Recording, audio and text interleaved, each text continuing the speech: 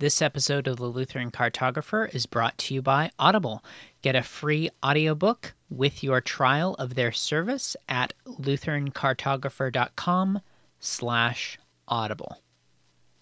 The Lutheran Cartographer, Episode 33.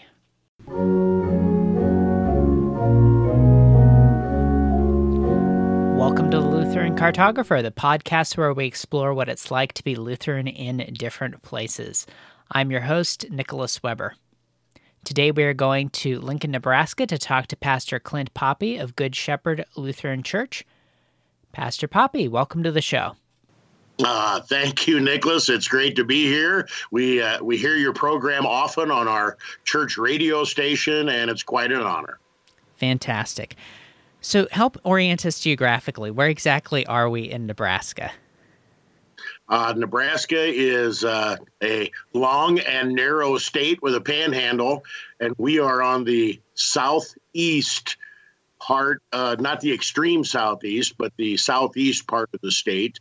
My hometown's about 100 miles north of here in northeast Nebraska, and it's interesting that about 80% of the population of Nebraska lives in the eastern third of the state. And so we're packed in here fairly tight for Nebraska standards. And the farther west you go, the more cattle and more sandhills and less people you come across. Good deal. All right, so now let's talk about what your background is and how you came there. Born and raised in Nebraska. And it's interesting, when I was at the seminary and you do your interviews and things like that, people from Nebraska love Nebraska, talk about Nebraska all the time, always find someone that has some Nebraska connection or Nebraska ties. And as soon as they find out you're from Nebraska, they realize, okay, here's somebody we can send back there. They're always looking for that. But born and raised in Nebraska, northeast Nebraska, little town called West Point, about 3,000 people. The county seat of Cumming County. Was went to high school in West Point, married my high school sweetheart, went to college just across the border in Vermilion, South Dakota, came back to West Point, got married, started a family, worked 3 or 4 different jobs. And through that whole time, I just had the bug, the tug, since I was a little kid to be a pastor. And finally worked up enough nerve to tell my wife, and we already had 3 small children, that I wanted to go to the seminary. So went to St. Louis as a second career student. My hope was to become a pastor and come back to Nebraska, and the good Lord was very, very good. And so in April of 1997, I was placed here at Good Shepherd, and I've been here ever since, working on year number 24. Congratulations. That's fantastic. Thank you. So when you were off at seminary, what would there be any contrast that you would draw between your time there and Nebraska? Any differences that you saw that you thought, oh, this kind of helps me understand Nebraska better? Well, it helped me appreciate Nebraska more. When we got to St. Louis, our boys were 8th grade, 7th grade, 4th grade. And so it was quite a culture shock moving from a town of 3,000 people to a town of 3 or 4 million. Our kids, when I was there for summer Hebrew, our kids never left our apartment because they were afraid to be out in the big city. And in the 3 years that we were there, a total transformation took place in the boys because they didn't want to go back to Nebraska. They didn't want to go to a podunk little bitty town like Lincoln. Lincoln at that time only had 1 mall, and they couldn't see themselves lowering themselves to move to such a tiny little town. When we got to St. Louis, I did not know what an ATM card was. We couldn't buy groceries because nobody would take an out-of-state check. In Nebraska, back in those days, you just grabbed a blank check from the counter, a counter check. Everybody knew everybody. Everybody trusted everybody. it was quite a major culture shock going to St. Louis. St. Louis was a wonderful place, became home, but it was really an eye-opening experience, life in the big city, and really helped us appreciate the down-home friendliness, the personal nature of life in Nebraska. That makes sense. So let's say somebody is thinking about moving to Lincoln. What would you say, these are some of the best things about the area? People that have a small town experience, if they would come to Lincoln, they would realize that Lincoln is a small town that just grew up. And it has a lot of the small town feel, even though it is, counting the suburbs, probably 250,000 people. But it has a small town feel to it. You can tell that by the narrow streets and lack of expressways or boulevards or anything like that. It's really slow to get across town. But it's a small town feel because almost everybody in Lincoln came from a small town in Nebraska, and they brought that small town feel, that small town attitude, that small town friendliness with them. But being a town of over 200,000 people, it has lots of stuff in it. It has a symphony. It has the university. It has a zoo. It has a science center. It has walking trails. So it benefits, many benefits that you would find in a larger city, but in a place that has a small town atmosphere and a small town feel. That makes sense. So it has that warmth with all of those amenities of a much larger place, as you just said. Absolutely. You can go to the grocery store and you can look somebody in the eye without getting daggers stared back at you. You can start up a conversation with a stranger and not get reported to the police. When we lived in St. Louis, nobody would look you in the eye. Nobody would talk to you. Everybody seemed that they were assuming the worst. And if you were overly friendly, they assumed you were some predator of some kind. Here in Lincoln, you still have, for the most part, not universally, but for the most part, you still have that small town feel. Excellent. What would you say on the flip side are some of the challenges about being in Lincoln? Well, Lincoln is different from the rest of the state. First of all, you've got all the one-way streets that just when you finally figure out where you want to go, you can't quite get there unless you circle in for a landing. Lincoln is a university town. Lincoln is the seat of government. And so you have a lot of people that have come to Lincoln that maybe don't have those small town attitudes, those small town morals, those small town values that are pretty prevalent in the rest of the state. And so there is a large and growing, more liberal component in Lincoln. This past summer, when there were riots going all over the country, we had riots and looting and vandalism in downtown Lincoln. We had people marching way out here in the south part of town where Good Shepherd is, demanding reparations. They were very, very small in comparison to the rest of the country, but we do have a segment that is very connected politically and more toward the liberal end. We also have a large LBGTQ plus community in Lincoln, and that presents its challenges for a confessional Lutheran pastor as well. That makes sense. So would you say that there are parts of Lincoln then that are looking to become more politically fashionable and more rabidly progressive? Is that maybe one way to think of it? I think that would be a very fair statement. And that has, in the 24 years that I've been here, that has increased substantially. And, the the state of Nebraska politically is a solidly red state if you follow the red-blue stuff. But there is a large and growing blue component here in Lincoln, as in Omaha as well. Yeah. Yeah, that was one of the things that surprised me. I suppose it shouldn't have when I was traveling through, was just the prevalence of the well, especially in Omaha, how there were Black Lives Matter signs everywhere, and obviously very sort of progressive attitudes there. Yeah, my younger sister is a retired police officer in Omaha. And I could, as is her husband, and I could tell you lots and lots of stories about the racial tension in Omaha. It is nothing like that here in Lincoln. There is some of that, but there is nothing like that here in Lincoln compared to Omaha.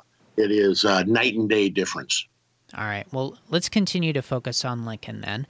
And for the next question, let's go to the namesake of the podcast, the idea of what it's like to be Lutheran in the place. What is it like being Lutheran in Lincoln? Are there a lot of Lutherans around? Do people know what a Lutheran is? Tell us about what it's like to be Lutheran there. Well, in the northeast part of the state, the southeast part of the state where most of the people are, there is a large Lutheran demographic. And so people are familiar at least with the name Lutheran. And in the city of Lincoln itself, I believe we have 9 Missouri Synod congregations plus the University Chapel. And if you draw that line within 5 to 7 miles outside the city of Lincoln, that almost doubles. I think we have 16 congregations. So we've got lots of Lutherans, Missouri Synod Lutherans in Lincoln. In addition to that, we have a couple of large Wisconsin Synod congregations in Lincoln. Parochial school system is large in Lincoln as well. We have a junior senior high school, and there is a large ELCA community as well. And so I would just guess off the top of my head that roughly 40% of Lincoln and the surrounding communities is connected in some way, shape, or form to some form of Lutheranism or another. So to be Lutheran is not uncommon. To be a confessional Lutheran congregation, to be a congregation that follows the historical liturgy, to be a congregation that is convicted and convinced of the truth of the scriptures and the Lutheran confessions, and to preach that loudly, that's pretty rare. And so while we are in a sea of Lutheranism here in Lincoln, and I think most people would say that Lincoln is predominantly Roman Catholic, but we have lots of Lutherans. To be a voice for confessional Lutheranism, sometimes, like Dr. Sasa would say, it feels like a very lonely way. Yeah, it was a great pleasure and a joy to visit your congregation a few weeks ago. Very warm people, as you mentioned, very liturgical. It was a great place to be. And it's kind of amazing. When I got here 23 and a half years ago, we had a praise band. We did not use the hymnal. It was 100% contemporary worship. It was a small congregation. We probably had 20 to 30 people a week in worship. We worshiped in a little multi-purpose room. And the changes that have happened at Good Shepherd to very slowly, very surely, very deliberately become a more confessional, Orthodox Lutheran congregation have been staggering, especially for the folks that have been here the whole time. That sounds like a really interesting story. Do you mind taking a few minutes and telling us a bit about what that path was like and how you and the congregation navigated that pathway from kind of the typical American evangelical worship to a more robust, historic, confessional Lutheran service? I'm happy to share with you if you think anybody would be interested about it. I would be interested. Well, when I came here, I was placed at Good Shepherd. Good Shepherd was a tiny little congregation that had been formed by the workings of two or three congregations in the Nebraska District Mission Development. They planted this congregation in South Lincoln, and it began to grow. The congregation started in 1977, and I came in 1997. So it was just about ready to celebrate its 20th anniversary when I got here. The congregation in the 5 previous years before I came went from a congregation of nearly 400 baptized souls to about 150. There'd been a serious church split. They were fighting over money, all kinds of stuff. So when I came, it was just hanging on. The district president at the time said, I hope the congregation will not fold, but if it does, I'll find you another place. That was the situation when I came. Wow. And the congregation had been vacant for over 4 years. The vacancy pastor was a kind elderly gentleman that was trying everything he possibly could to keep the congregation afloat. Contemporary worship, praise band, small group ministries. I asked him one time, I said, when you only have 15 people in church on Sunday, why would you want to break those into small groups? And he says, well, that's what the big churches do to grow. Very, very little comprehension for the reality that we were in. And so when I came, I just decided that I would make personal visitation a priority. I visited everybody that would let me in the door. I invited them to come to church. Hopefully things would be a little more stable. We dusted off the hymnals. The kids had not used a catechism in catechism class for years. We got out the catechism. We tried to use some of the services in the hymnal. People didn't know them. And so we went very, very slowly, starting out with the creative worship resources that CPH puts out, and very, very slowly, very, very intentionally tried to get back into the hymnal, to teach the congregation the importance of the liturgy, close communion, what a pastor does and what the people in the congregation do, just the basics of Scripture, the basics of the faith. And the people of God responded. People are moving into Lincoln all the time.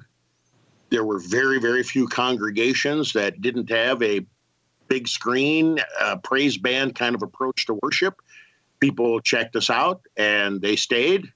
And here we are 20 some years later. It's been an amazing ride and a great, great, great blessing from God. Fantastic. That is wonderful.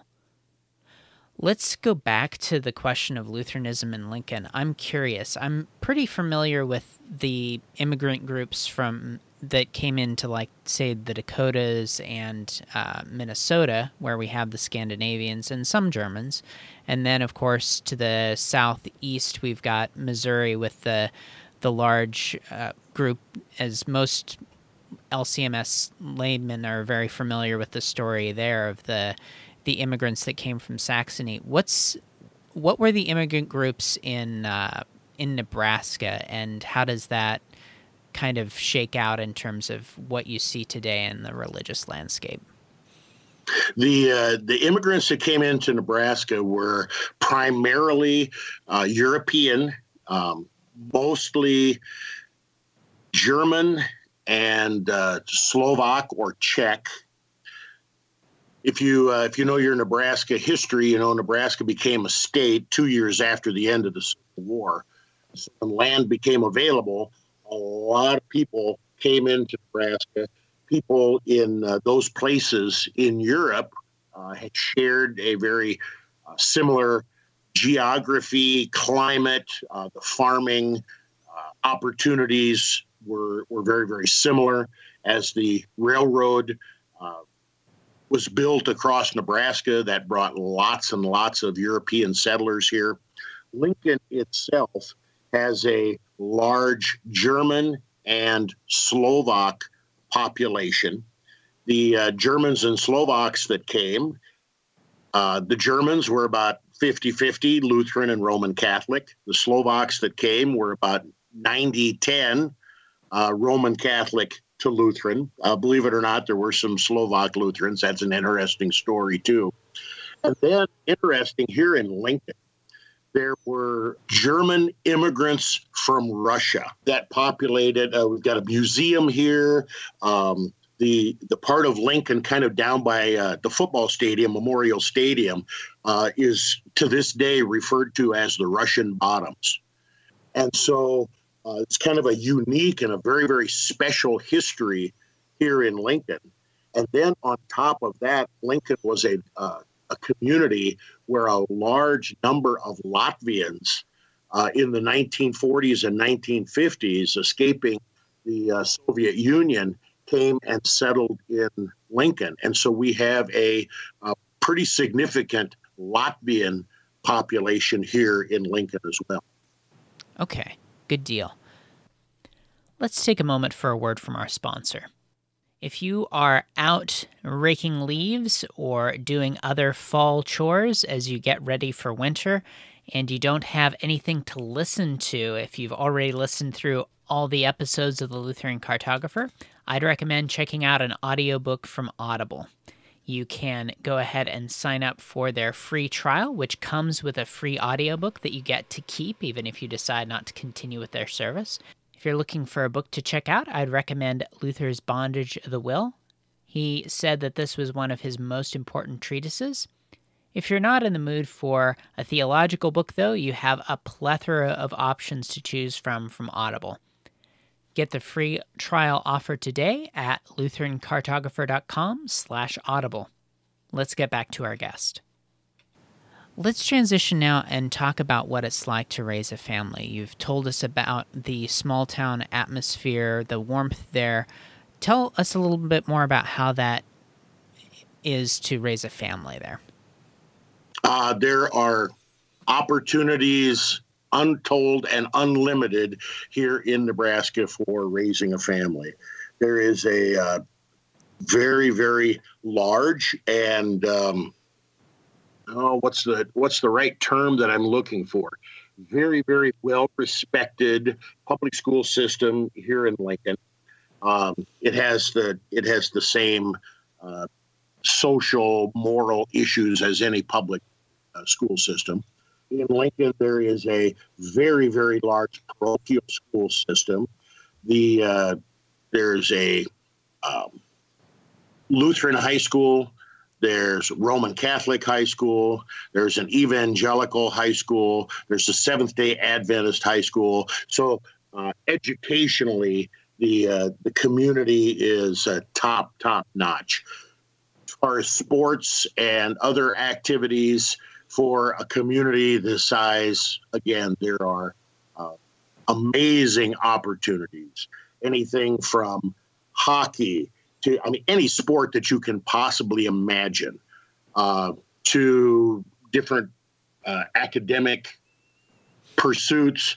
We've got a couple of large homeschool groups that meet in our congregation that do orchestra, choir, all kinds of things like that. So educationally, the opportunities are amazing. The city of Lincoln and Lancaster County have worked very, very hard and at great expense, I might add, to have a large library system, parks, trails. So you name it here in Lincoln, as far as the kind of things people generally look for raising a family, we've got it. Now at the church, all of those things can be a blessing, but they also compete with people's time for Sunday school, Bible study, confirmation class, Sunday morning worship, because all of those opportunities exist, and many of them are major time drains on the family, and church and worship just becomes one option among many. Okay, yeah, that makes sense. Let's talk about something that you mentioned when I was visiting, and that is the football fever and how that is affects culture there. You mentioned when I was there in Sunday school that God has taken our idol away in some ways. Uh, And they didn't string me up and lynch me for that comment. That was a blessing. Well, coming in from the outside, I had no idea what you were talking about until towards the tail end of what you were saying. Tell us about that. You mentioned the demands on your time. Mention that football culture, maybe the sports culture in general, and how that is a challenge to daily life, or is it? I should ask. Yeah, it is a challenge to daily life, and people from outside of Nebraska really do have a difficult time comprehending the nature of Nebraska sports, but more specifically the nature of Nebraska football. It is more than a culture. It is more than a feeling. It is built into everything that you can possibly imagine. In the two major newspapers in Lincoln, the Lincoln Journal-Star and the Omaha World-Herald, there is something in the sports section with regard to Nebraska football 365 days a year. It is constant. The talk about whether it's the current team or the recruiting team or the history of Nebraska football, this has been a big thing in the state of Nebraska forever. But it really changed in the early 1960s when Nebraska was able to secure a coach from the University of Wyoming by the name of Bob Devaney. And he united the state around Nebraska football, ended up winning national championships in 1970 and 1971. He was considered as a god in the state of Nebraska. When I was little growing up during these national championship years, and my brother used to joke about me that most Lutherans pray to Father, Son, and Holy Spirit, but my little brother prays to Father, Son, and Bob Devaney. That is how intense the religious fervor that is attached to Nebraska football. Nebraska football controls the way people dress, the way people think, the radio stations that they listen to, how they adjust their work schedule, their vacation schedule, their wedding schedule, even their funeral planning. It permeates everything. As a pastor, you can't do anything without knowing when the Nebraska spring game is. You can't do anything without knowing the dates and the times for the kickoffs of both home and away games. It is absolutely everywhere and in everything.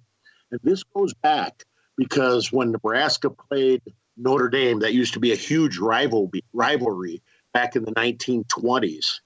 Notre Dame played in Lincoln, and the Four Horsemen, Knute Rockne, Nebraska won the game. And there were anti-Roman Catholic riots in Lincoln. They almost derailed the train cars as the Notre Dame team left the city. And I'm not kidding. And Knute Rockne on the way back said, "We will never play Nebraska again." He got back to South Bend, got on the phone or telegraph or whatever he did back then. And that's when the Notre Dame University of Southern California rivalry began. USC replaced Nebraska on Notre Dame's schedule. This is long-standing, and it is dripping in everything. And if you're from outside of Nebraska, you cannot understand it. Once you get here, you either fall in love with it or you absolutely are sick to your stomach with regard to it. And the people that can't handle it, they generally move. Oh, wow. I had no idea that, and I shouldn't laugh about the train being derailed, but That is, wow, just the Yeah, fervor it's an is. amazing story. Google it. I didn't make it up. It's real. All right. That helps me understand it a little better. Let's talk now about something that's been on a lot of people's minds lately. You've already kind of mentioned it. The unrest. A lot of people are looking to move out of their more populous, maybe coastal areas, and get to something a little more rural. And clearly, as we've talked about, Lincoln is a city, but it is definitely not Minneapolis or Seattle or San Francisco. What would your thoughts be for listeners that are thinking about making a move to a more rural location, both your general advice and your pastoral advice? Well, Nebraska is a wonderful state. It's a wonderful place. It offers uh, a warm, welcoming atmosphere, and that's true any place in the state. It is especially true in the smaller communities in the state, and Lincoln still has that. Now, I don't know. I don't know the future. I don't know how long, but I would suspect that because the vast majority of the people here in Lincoln have come from those small town places. I don't know if I should say this on your podcast, but most of the people I know don't lock their car when they go to church, go to the grocery store, go downtown. Most of the people I know don't lock their house at night. This is kind of like a throwback maybe to the way things were in the 1940s and 1950s. But a lot of people that have lived in Lincoln for a long time, maybe find themselves moving just outside the city limits. They're just amazing, wonderful housing developments that are being built all the way around the city of Lincoln. Lincoln is growing. The economy is very, very strong.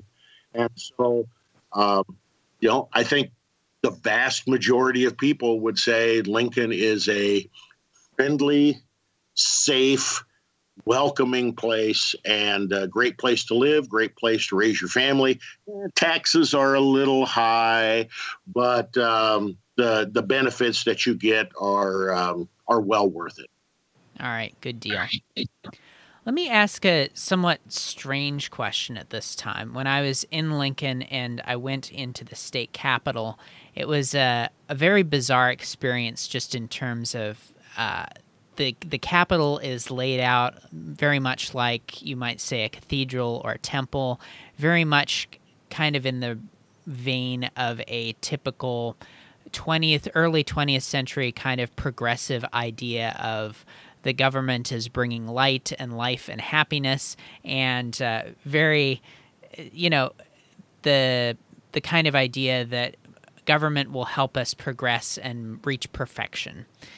Now, obviously, a state capital doesn't necessarily reflect the ideas of the general populace. How much of that sort of early 20th century progressivism has seeped into the groundwater, and does that at all reflect the thoughts and the attitudes of the people around, or is that just kind of an anomaly? Yeah, it's interesting that you described the state capitol that way. I think there is a certain aura and respect. Pretty much every grade school throughout the state of Nebraska plans a field trip around coming to Lincoln, visiting the state capitol, visiting the state penitentiary, seeing the sights, the biggies here in Lincoln. And there is an aura and a respect that is kind of built in, and certainly is displayed in the architecture with regard to the cathedral-like atmosphere.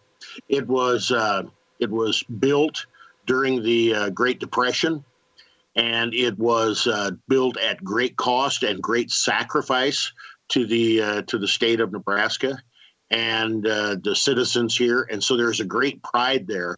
But while there may have been some of that more progressive, government is our savior kind of a thing in the leadership of that day.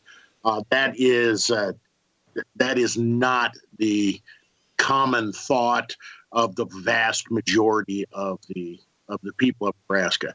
But don't get me wrong, there is great pride in the fact that Nebraska has a unicameral. We do not have a separate House and Senate in our state.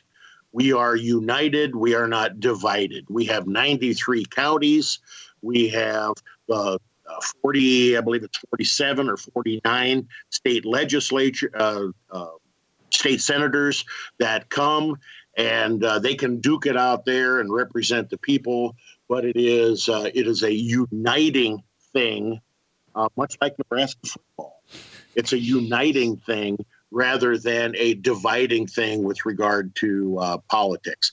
Probably the biggest thing with regard to state government is you have Lincoln and Nebraska, Lincoln and Omaha, where the vast majority of the people live. Lincoln's about 250,000. I believe Omaha is about 650,000. And you've got just under 2 million in the whole state. So if that gives you a little bit of a picture. There is a big city, Lincoln, Omaha, versus outstate, which is anybody besides Lincoln and Omaha, kind of a natural built-in division in the state. And you feel that tension in the state legislature. But again, to have rural and city united in their decisions, taxation, and government, Nebraskans find great pride in that. All right, good deal. So now let's switch to one of my favorite parts of the podcast, and that is asking you, what are some of the things, the activities, places to eat that you would highlight? If you had a friend coming into town, what would you say? You got to go check this out. Well, Lincoln has developed its downtown quite a bit. I don't like to go downtown. I don't like to fight for parking. I don't like all the people. I kind of like to stay in my little cocoon. But to tell people that are new to Lincoln, they need to go down to the Haymarket. And once they find parking, and it's not near as challenging as I maybe made it sound there.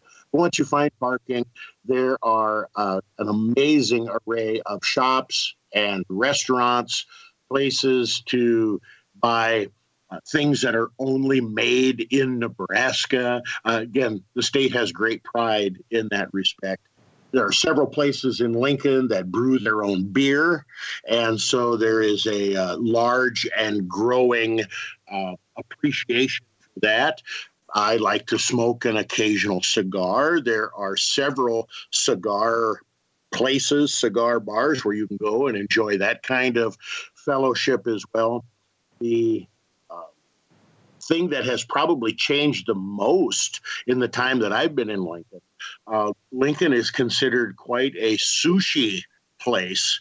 The sushi opportunities are all over the city of Lincoln, and for people who appreciate that kind of dining, they're in hog heaven, as we would say here in Nebraska.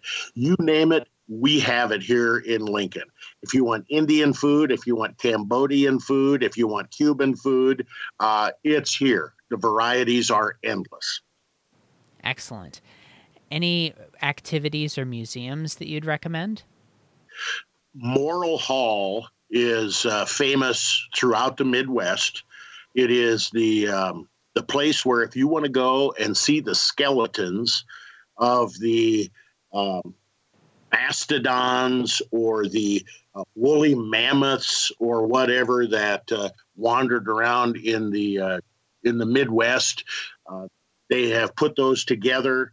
And it is an amazing exhibit. I remember when I was in the 7th grade and we made our parochial school field trip to Lincoln, the thing that was staggering to my mind was to see those skeletons, to see them up close and personal. And Morrill Hall, it's I believe it is the Nebraska State Historical Museum connected to the University of Nebraska. I'm not 100% sure on what the connection is, but Morrill Hall is famous, and you would not want to miss it as far as the museums and stuff are concerned. Most people coming to Nebraska, they want a tour of Memorial Stadium. That is the museum that everybody is looking forward to. They want to walk on the turf. They want to see the national championship trophies. They want to see the bronze busts and pictures of the Heisman Trophy winners. So in Nebraska, that museum, Memorial Stadium, towers, dwarfs, and shadows anything else in the city. I see. All right, so now as we start to close out the podcast, I want to make sure to give you the opportunity to send our listeners where you would like, your church's website, places to follow you online. Where would you like to send our listeners? About 3 years ago now, Good Shepherd had the opportunity to acquire a low-power FM radio station license. We started our own radio station here at Good Shepherd. We built a tower on our property. It is KNNALP 95.7 The Cross here in Lincoln, Nebraska. And it's a low-power FM station, so it goes out about 10 to 15 miles from our church. But we've got a website, and we are a distinctively confessional Lutheran radio station. And I would just encourage people to check it out. We're about 80% Lutheran programming and about 20% community programming. www.thecross957.org. Our church website is goodshepherdlincoln.org. And we broadcast our services 8 and 10:30 on Sunday morning, live on the internet and on the radio. We have a Wednesday evening service, 6:30, year-round. That is also broadcast. And if you are into the podcast thing, as many people are today, we have lots and lots of self-generated Lutheran programs that we do here at the church, and especially through our radio station. If you check out KNNA Theological Programming, there will be more podcast sermons than you can possibly shake a stick at. Check them out. Love your feedback. And on our radio station, by the way, the Lutheran Cartographer is played on a regular basis. So we're very familiar with this program. And again, it's a great honor for us to be able to participate. Fantastic. Thank you so much for your time today, Pastor Poppe. What are your parting thoughts for our listeners? It is a great time to be a Lutheran. The world seemingly is in chaos, economically, scientifically, politically, when there seems to be no sense of anything in the world or in our communities, in our families, in our persons. We need that rock, that anchor, that solid foundation, and that is Jesus Christ crucified and risen for the forgiveness of sins. The forgiveness of sins earned by Jesus' perfect life, bloody death, and glorious resurrection is the thing, the good news that will unite all people. People of different economic backgrounds, people of different skin colors. It will unite us as one.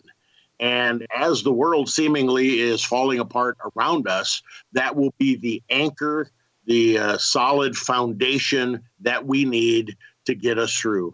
And when we pray the Lord's Prayer, deliver us from evil, we're asking the Lord to get us out of here and to take us to be with him forever.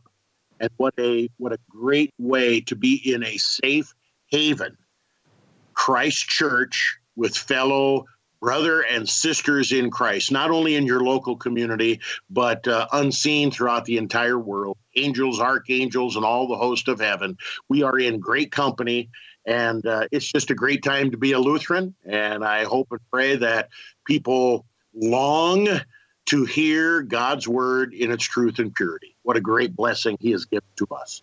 Amen. Thank you again. God's peace. And God's blessings to you. Thanks for listening to the Lutheran Cartographer.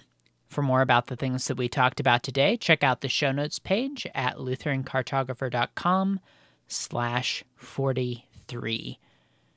I encourage you to take advantage of that Audible offer. You get a free trial of their service and an audiobook that you get to keep. That's at lutherancartographer.com/audible. If you're not already, subscribe to the show on iTunes or on Stitcher or now on Amazon so you don't miss an episode. And while you're there, I would appreciate it if you would leave a rating and a review so that more people will see the podcast. Until next time, I'm Nicholas Weber. Thanks for listening. I'll talk to you soon.